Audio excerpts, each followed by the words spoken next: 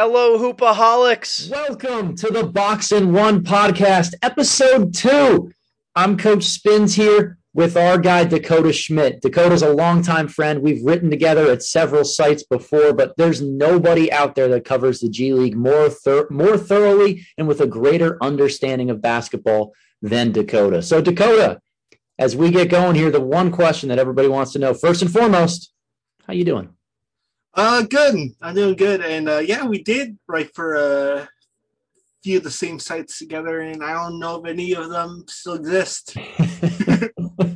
Things change and have a way of evolving, but I'm glad we were able to link up here. And ahead of the NBA season, I think what most people get lost in the shuffle is the development of these players long term. And in the preseason, a time right now, we're seeing that, right? A lot of these young guys are getting off to great starts, or the rosters are really large, and fan bases are paying attention to some of the guys on the fringes right now. And a month from now, when they're no longer on the 15-man roster, that tends to go away a little bit. And that's where a guy like you comes into play, because you do a great job tracking all of these players throughout the entire season. So I'm excited to dive into that with you in a moment. But we do have one question that we're going to ask every single guest here on the Box and One podcast. So we're going to start off with this one, Dakota. You're coaching a team that's up 3 with 5 seconds to go in the game, and it's the other team's ball. Do you instruct your team to foul? Yes, you do. I feel like that's a logical thing to do. At worst, you let them get 2 points and you get the ball back, right? So I feel like that's the best option you have to go with. So you trust your ability to inbound, your offense, your all those things that you'd rather not gamble on them making a 3. That's what training camp practices for. Fair enough. I'm right there with you. But I'm really curious, Dakota, because we've known each other for a long time, but I never asked you the specific question. How did you get into this work? And specifically with the G League, why choose there? How did that become your focus? I'm 27 now, so I started writing about the G League when I was 18. Then it was the NBA D League. And I wanted to write about basketball, and I knew I wanted to write about basketball, but I wanted my own path. And, at that time, the landscape of basketball blogging was a lot more expansive. You still had the ESPN True sites around, and you still had, obviously the SB Nation team sites and, all the other different outlets that write about the NBA. So I figured it's probably really tough to, get into that lane when there's so many people in there, both from a general NBA sense and from, a team sense, that I needed to find my own lane. And I guess that lane was, at that time, NBA D-League basketball. And I kind of actually had a relationship or an understanding of the D-League, because when I was in high school, this is going to sound extremely nerdy, but there was a website like 2009, 2010 when I was in high school called Ucaster, and allowed people to actually host like live shows and do like play-by-play. And I know nothing about the league, but knowing that they live stream their games on the D-League website, I did play-by-play of a D-League game when I was like 15 in 2009. So yeah. I had that, basic familiarity with the D-League at that time. And, 2012, I, picked it up, and I've been, going ever since.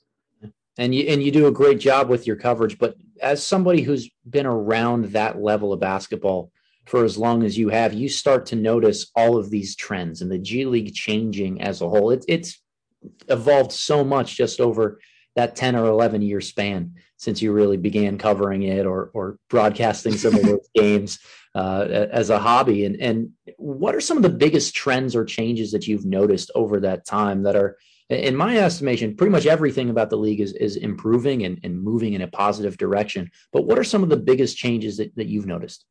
During that time, expansion to the point where you have 20, I think it's up to 28 regular G League teams, and you have the G League Ignite, top, I guess, high school top youth talent, in some of the top youth talent in basketball in Capitanes, who's going to start next year, who is, more of, the top Latin American prospects. But when I started, I think there were like 16 teams, and with like you had the four-way Mad-Ends, and you had like 4 NBA teams that are affiliated with that. And there were like some horror stories of a rookie Bruno Caboclo being assigned to the Mad-Ends, but not getting any playing time, despite him being a major prospect with the Toronto Raptors at that time. So now we're at the point where all but 2 teams, unfortunately the Suns and the Trailblazers are the lone exception, but every NBA team besides 2 have their own affiliate. And we also have, 2 really intriguing teams filled with top youth talent and top Latin American talent. Is both huge, significant, but also extremely exciting as somebody that's been, at this for as long as I have. For sure. And I think, the professional nature of the league has grown. It used to have this perception of where guys who are going to ever struggle to make the NBA are stuck or where they get their roots. And it's become much more of a development path where, first round picks, second round picks spend some quality time down there, and they're able to move up and progress within the organization that drafts them because there is that continuity. It isn't, the Fort Wayne Mad Ants just hoarding any developmental player from NBA franchises they can in order to turn a profit. The fact that there's continuity between all those levels really goes a long way. And I think one of the best inventions from the NBA over the last couple of years that is proof that process works are those two-way deals, right? The ability for NBA teams to have that flexibility between levels, which is, again, built on continuity, but benefits the player and the team as a whole. So when you're watching guys who are in the G League, what tools are you using? How are you thinking about their fit within the NBA? Are you watching a lot of NBA film to try to figure out, what the trends are at that level and try to see what translates from the G League? Is it more skill-based of, I know this guy is killing it in competition down here, so he deserves a shot at the next level? Where do you fall on the skill versus fit continuum?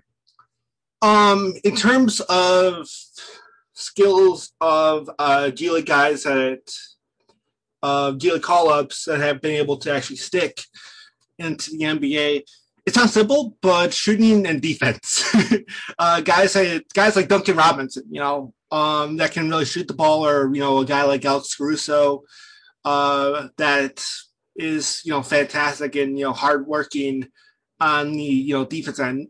And so those 2 type of players, along with some I guess some you'd call them like the unicorns, bigger guys that can shoot, pass, and drive, like Christian Wood and Chris Boucher, who have also been able to stick around. So basically, shooting, defense, and if you're a big that can work with the ball in your hands, shoot a bit, and dish it off, while also being competent on the defense end, then I feel like your path towards making it to the making it to the NBA and sticking around is pretty good.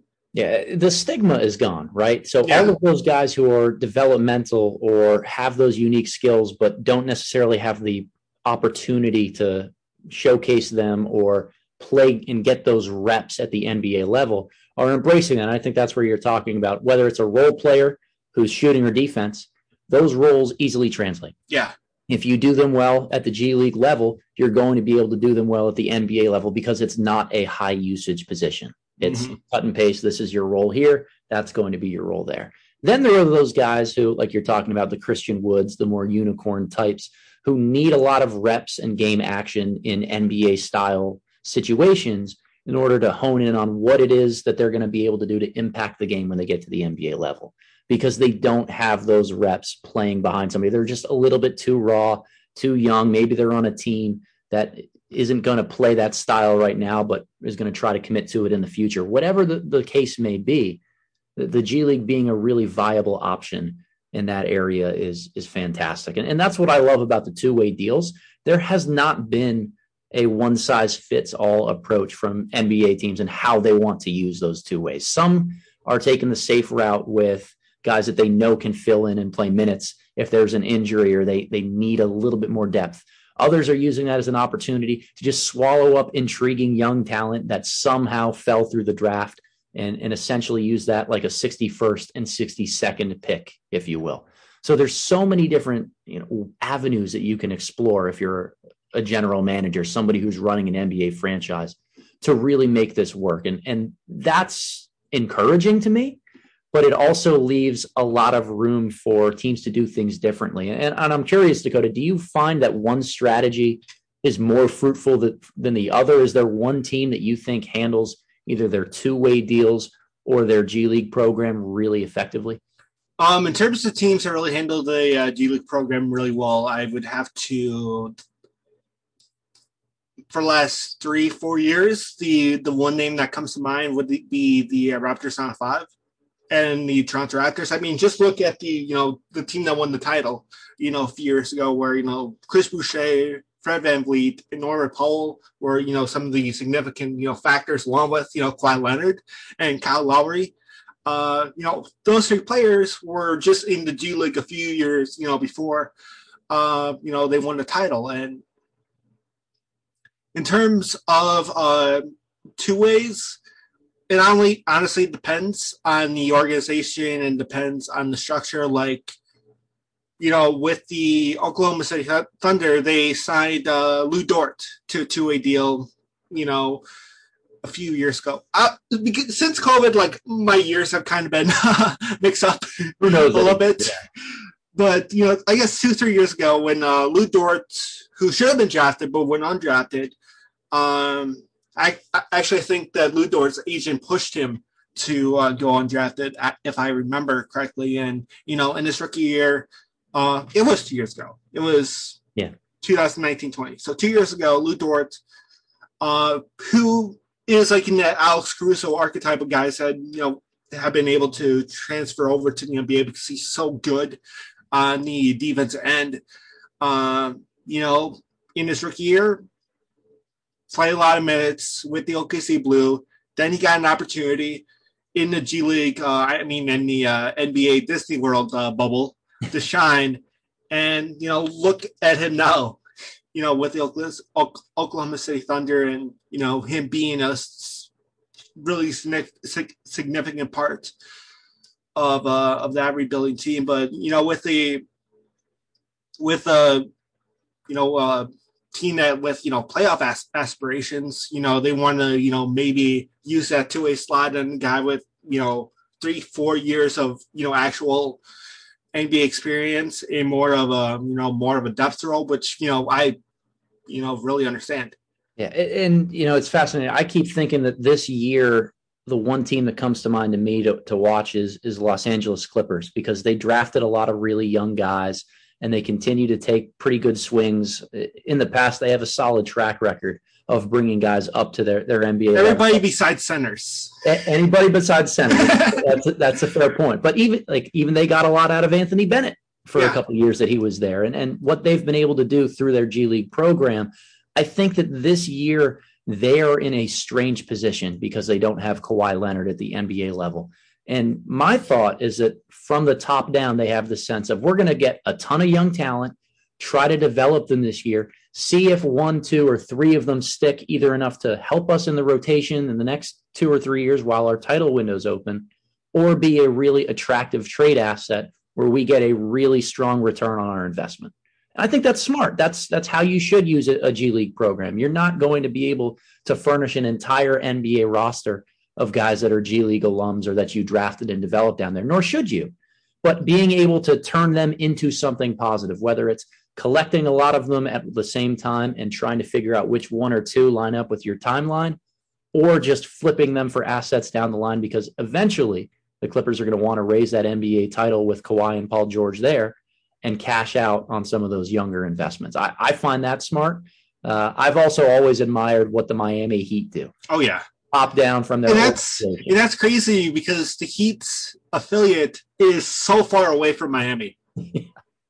Yeah, and what they do with their G League organization, I mean, they seem to always be discovering, these diamonds in the rough. Duncan Robinson, like you mentioned, was that type of player. Hassan Whiteside was this outcast that they kind of reclaimed during his time with the Heat's G League program. And what they've been able to do in terms of continuity there, I think a huge part of that also comes with the coaching staff, right? Chris Quinn, former head coach there in the G League, has moved up to the NBA level. And they were... I mean, just look at... I think Chris Quinn was actually an assistant, but look at guys like Taylor Jenkins, guys like Nick Nurse or Chris Finch, all these current NBA head coaches that had a stint in the G League, or even look at the college game with Jerry Stackhouse at Vandy. He was the head coach of the Raptors Top 5 team that had Siakam and Van Fleet. So. The G League is both a great way to develop players, but also to develop coaches too. I'm going to take that point and run with it there because let's go.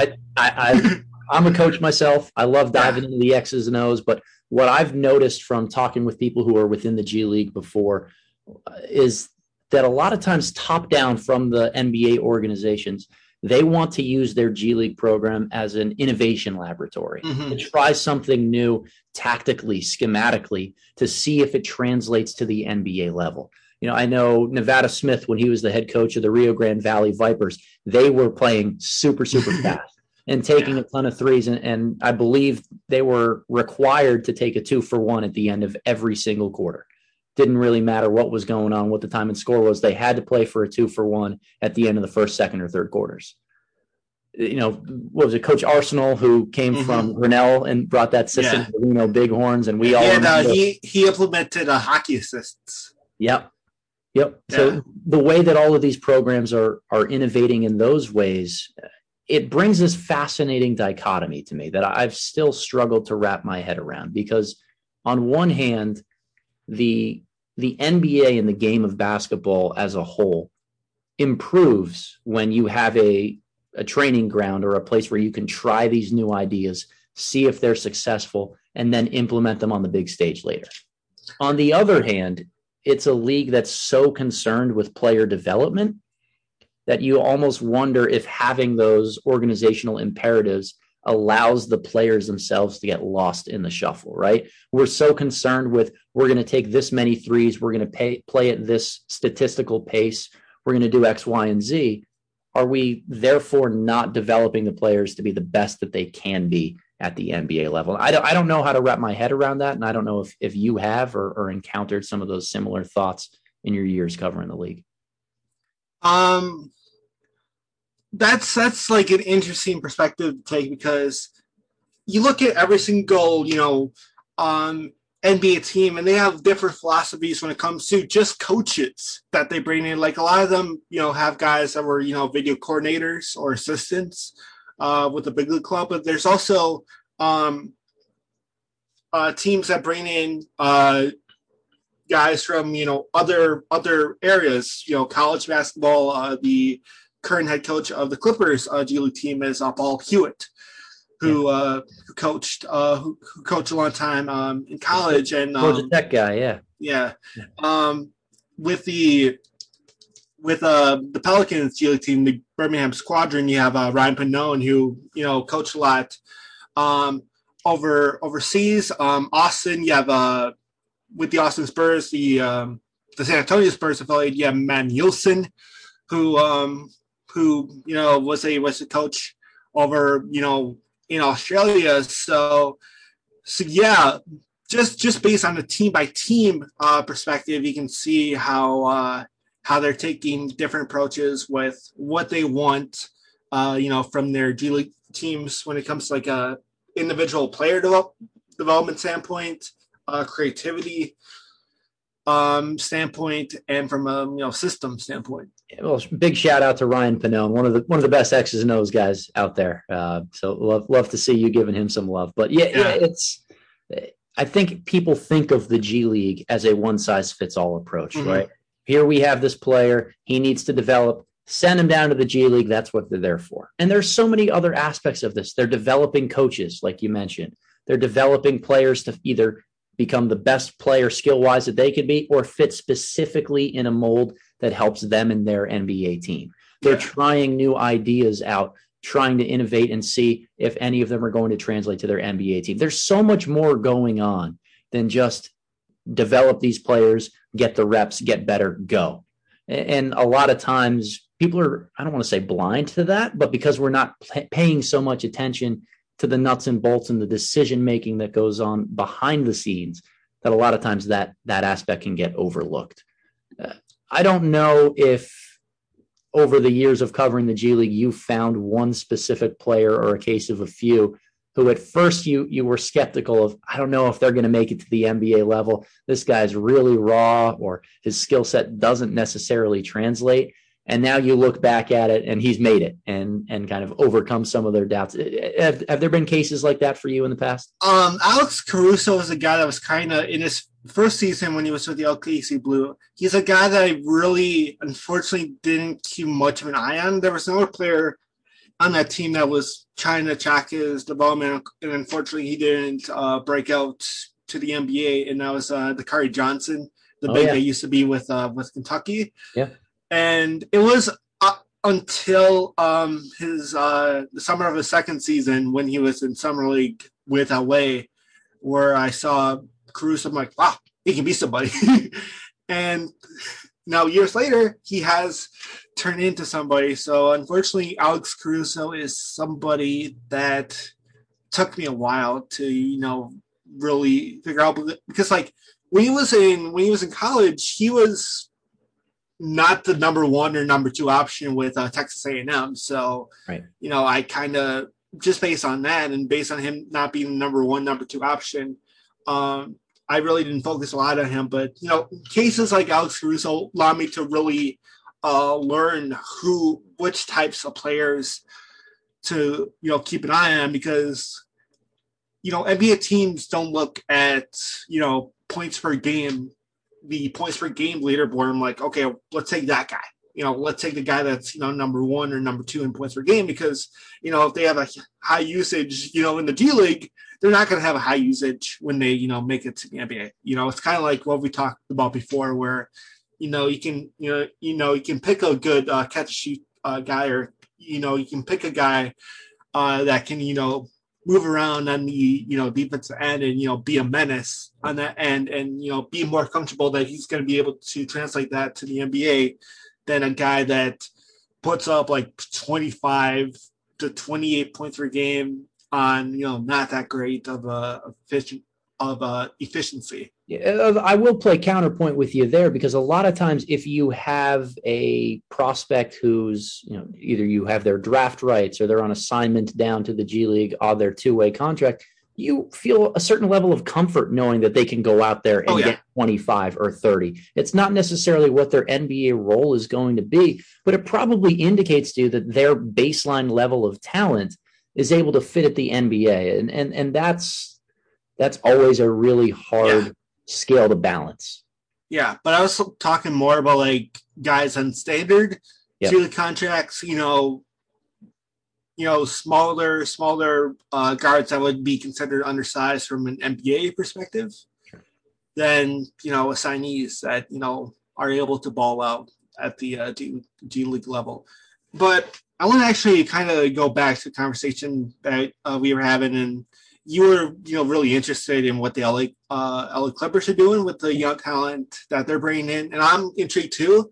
Unfortunately, we're probably not going to be able to see Jason Preston this year, which I really wanted to see, because his ability as a facilitator is just, in my eyes, was second to none last year when he was with Ohio. But looking away from that, a guy like, Brandon Boston, a guy like, a second-year guy in, Jay Scrubb, or, or Moses Wright, are guys I'm really excited to see play. And, the fact that the LA Clippers have Paul Hewitt, who, is really experienced at the college level. And it's also funny that Moses Wright is going to be playing with a former Georgia Tech head coach. It's really going to be fun to see because you think maybe you'd have a different perspective at him as a coach, but of a guy with college experience, bringing in guys that just came out of college,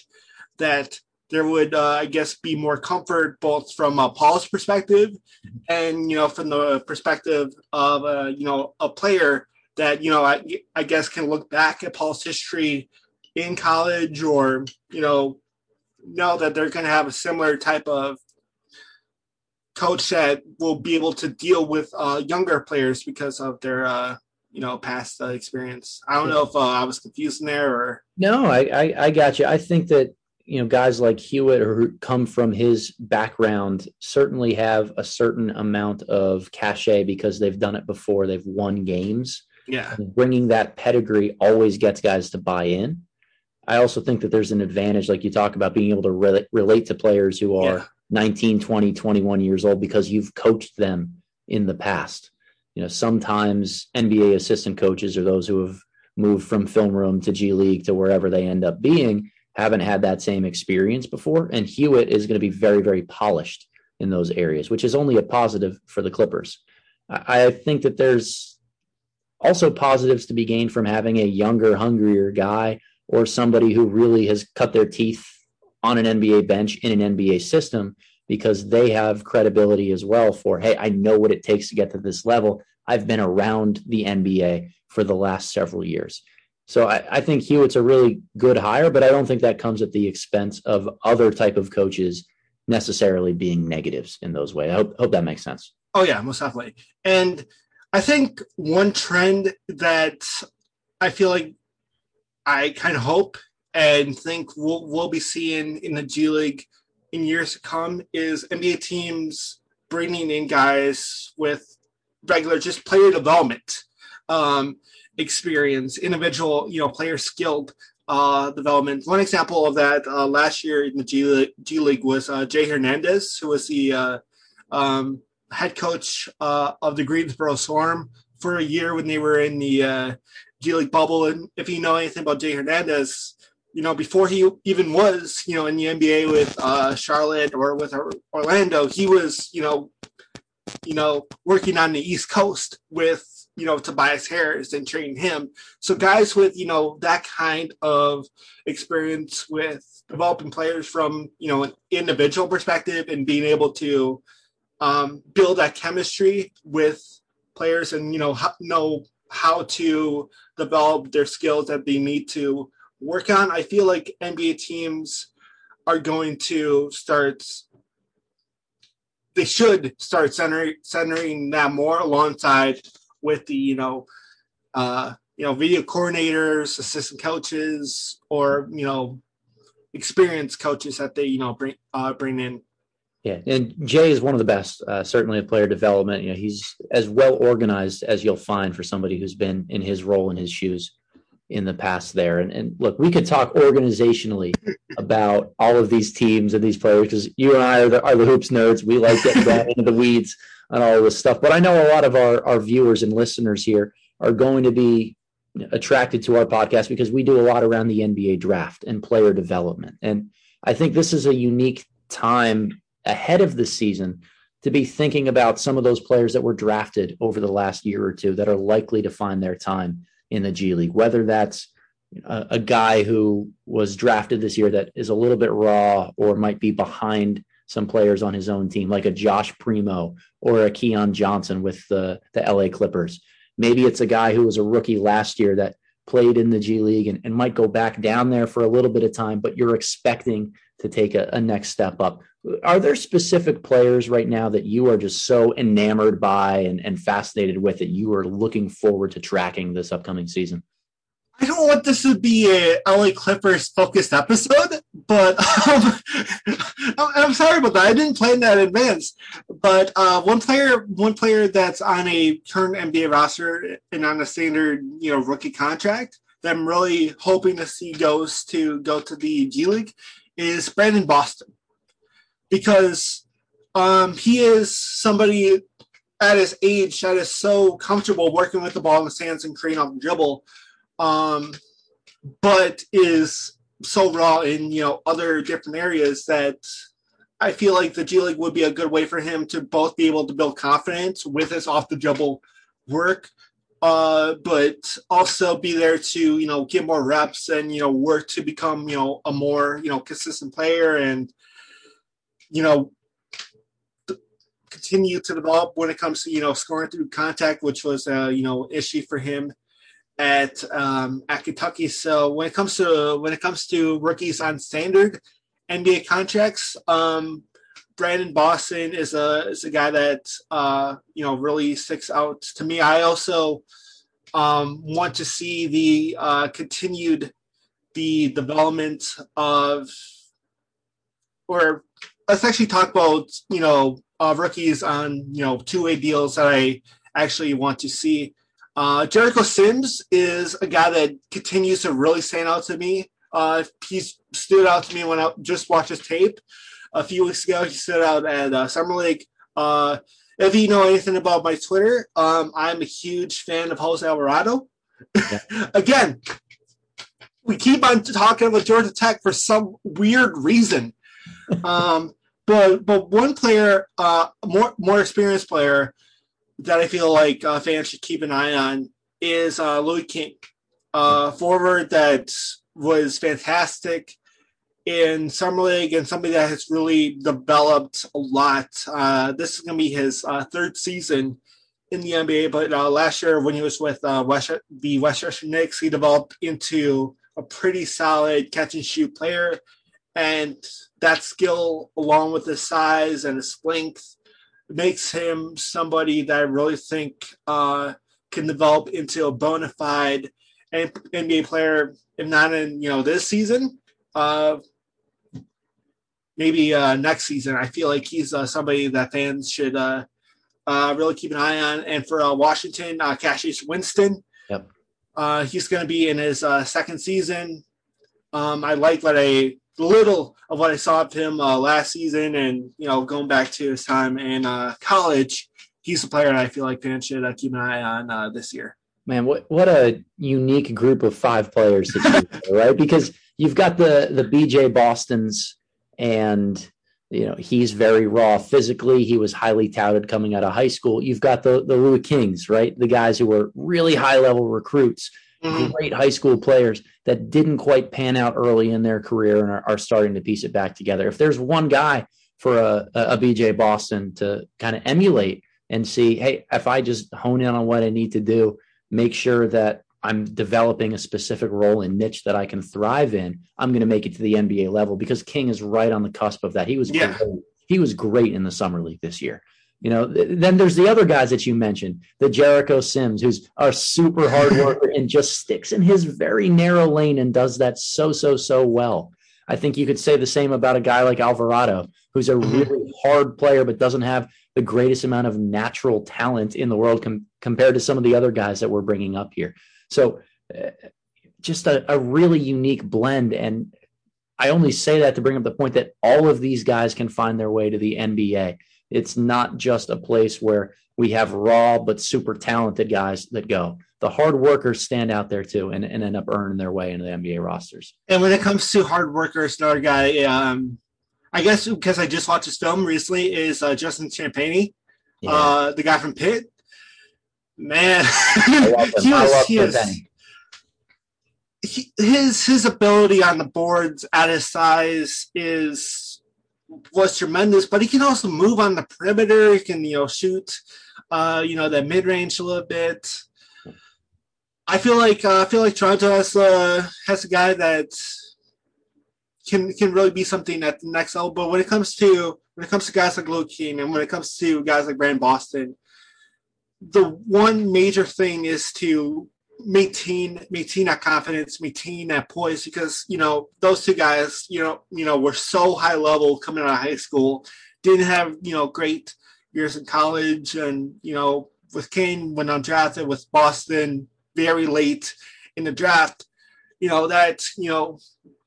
going from a sudden high coming out of high school to a sudden low coming out of college has broken a lot of players in the past. And, spending time, in the G League where the grind is tough, the grind is, travel is not like what it was at Kentucky or, what it was at Oregon, can break a player spirit.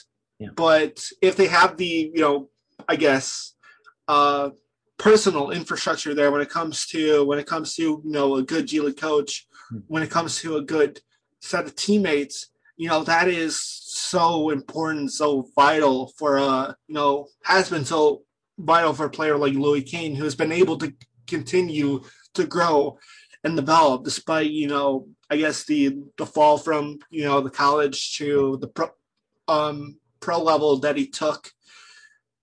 Yeah. And how he's been able to rebound from that. And I hope to see that again with a guy like BJ Boston. Well, I'm so glad you brought up the term player infrastructure, right? Because this is not just a place where we're talking about X's and O's and individual skill development and hitting the weight room. These are guys who are getting their first taste of professional basketball. Yeah. And it is not a glorious lifestyle in the G League when you are flying from Sioux Falls to Reno and, going to location where you're in smaller airports, you're playing in front of smaller crowds. Where you're riding in coach. You're riding in coach. When you're a 6'6", 6'7" player riding coach on flights.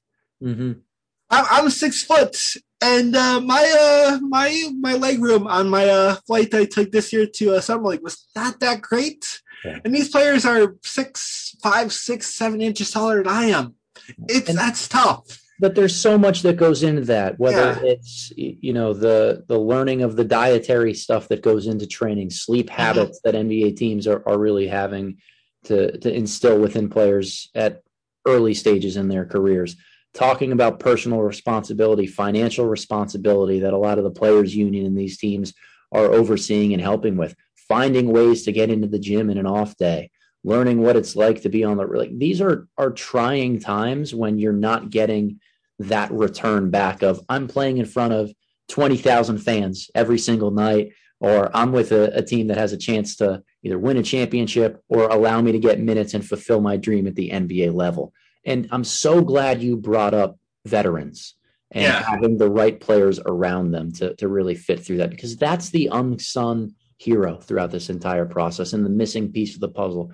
Teams are so focused a lot of times on developing young talent or hoarding young talent that they often forget about surrounding them with players that can show them the ropes. And it's something that we talk about a lot as high school coaches in terms of having our upperclassmen continue to model the appropriate behavior, the expectations that you have for younger guys. The same thing goes in professional basketball. I always worry about a team like the Oklahoma City Thunder this year because they have so many young guys that are talented and need reps and can develop, but they've got Derek Favors and a bunch of coaches that are really the only ones experienced enough to show them the ropes and what they're supposed to do. And in the G League, that's ever more important because mentally it is a really challenging type of season to go through. And talk about veterans, the one big breakthrough of the G League over the last few years has been the G League Ignite. Yeah. Last year, the big stars, Jalen Green, Jonathan Kuminga, and, even, Isaiah Todd was a early second round pick. But even that team that was so much centered on developing, the top high school players, they understood that. They understood the importance of having veterans and bringing in, an NBA vet in Amir Johnson and bringing in an NBA vet in Jared Jack, or even, a guy with so much experience overseas and, Bobby Brown that was able to, show them the ropes on how to be a professional and how to be a professional, both, when it comes from an on-court perspective, but all the, numerous factors, off the court and just maturing. And it's crazy how the Ignite, a team that was so much centered, or obviously, the veterans on the court that brought up, but also Brian Shaw, who, is a veteran both from the perspective of coaching, but obviously playing, with what he did with the early 2000s Lakers. And it's nuts how a team like Ignite, that's so much centered on developing, young talent, understands the importance of veterans more than some NBA teams. And even beyond that, the other G League programs, a lot of the players that they're caring most about developing are a year, 2 years older than these kids that are with the G League Ignite, the Jalen Greens and Kamings. Yeah. There's not that large of an age gap between those guys, but because it's their first time in exposure out of high school, there's a lot more intentionality behind that from the Ignite program. And I'm very curious to see if we start to have a little bit more of a trend of veterans favoring that path as opposed to either playing professionally in another league across the world. And I think the legitimacy of the G League growing in terms of being able to easily make it up to NBA rosters, or more easily than it was a decade ago, has probably helped with that. I also think that the expansion of the two-way and rosters and trying to find more opportunities for guys is going to give them a little bit more optimism that when they come back to the United States, they might have a role there. But I'm going to leave you just with one last question here, Dakota, before we wrap up, is really thinking about some of those veterans, the guys that aren't necessarily in their first year or second year in the G League or playing professional basketball. Are there some of those guys that you think are on the cusp of moving up to the NBA and earning a full-time roster spot and that are just right there? It's funny you asked that because over the last day or so, I've been watching film of a guy that has experience in the G League, but unfortunately he suffered an injury 2 years ago, then has spent the last 2 years playing in Australia. Now he's back in the G League, and that is Cameron Oliver.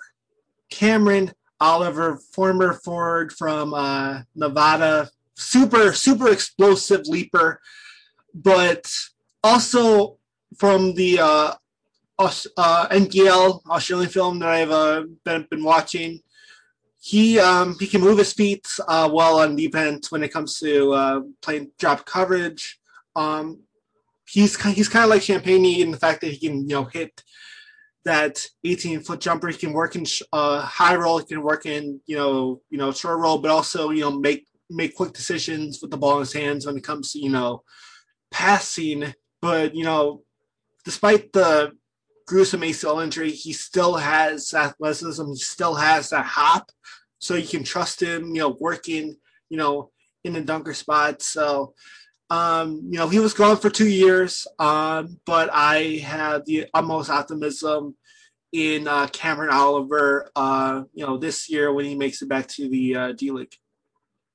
Yeah, he's a good name. I'm also one of those tweener guys right on the edge. I love Devontae Kaycock from. I love him. He's been great with the Lakers developmental system, and now he's getting his training camp shot with the Brooklyn Nets. So would love to see how some of those guys wind up. But it is not just a place for first year and second year guys.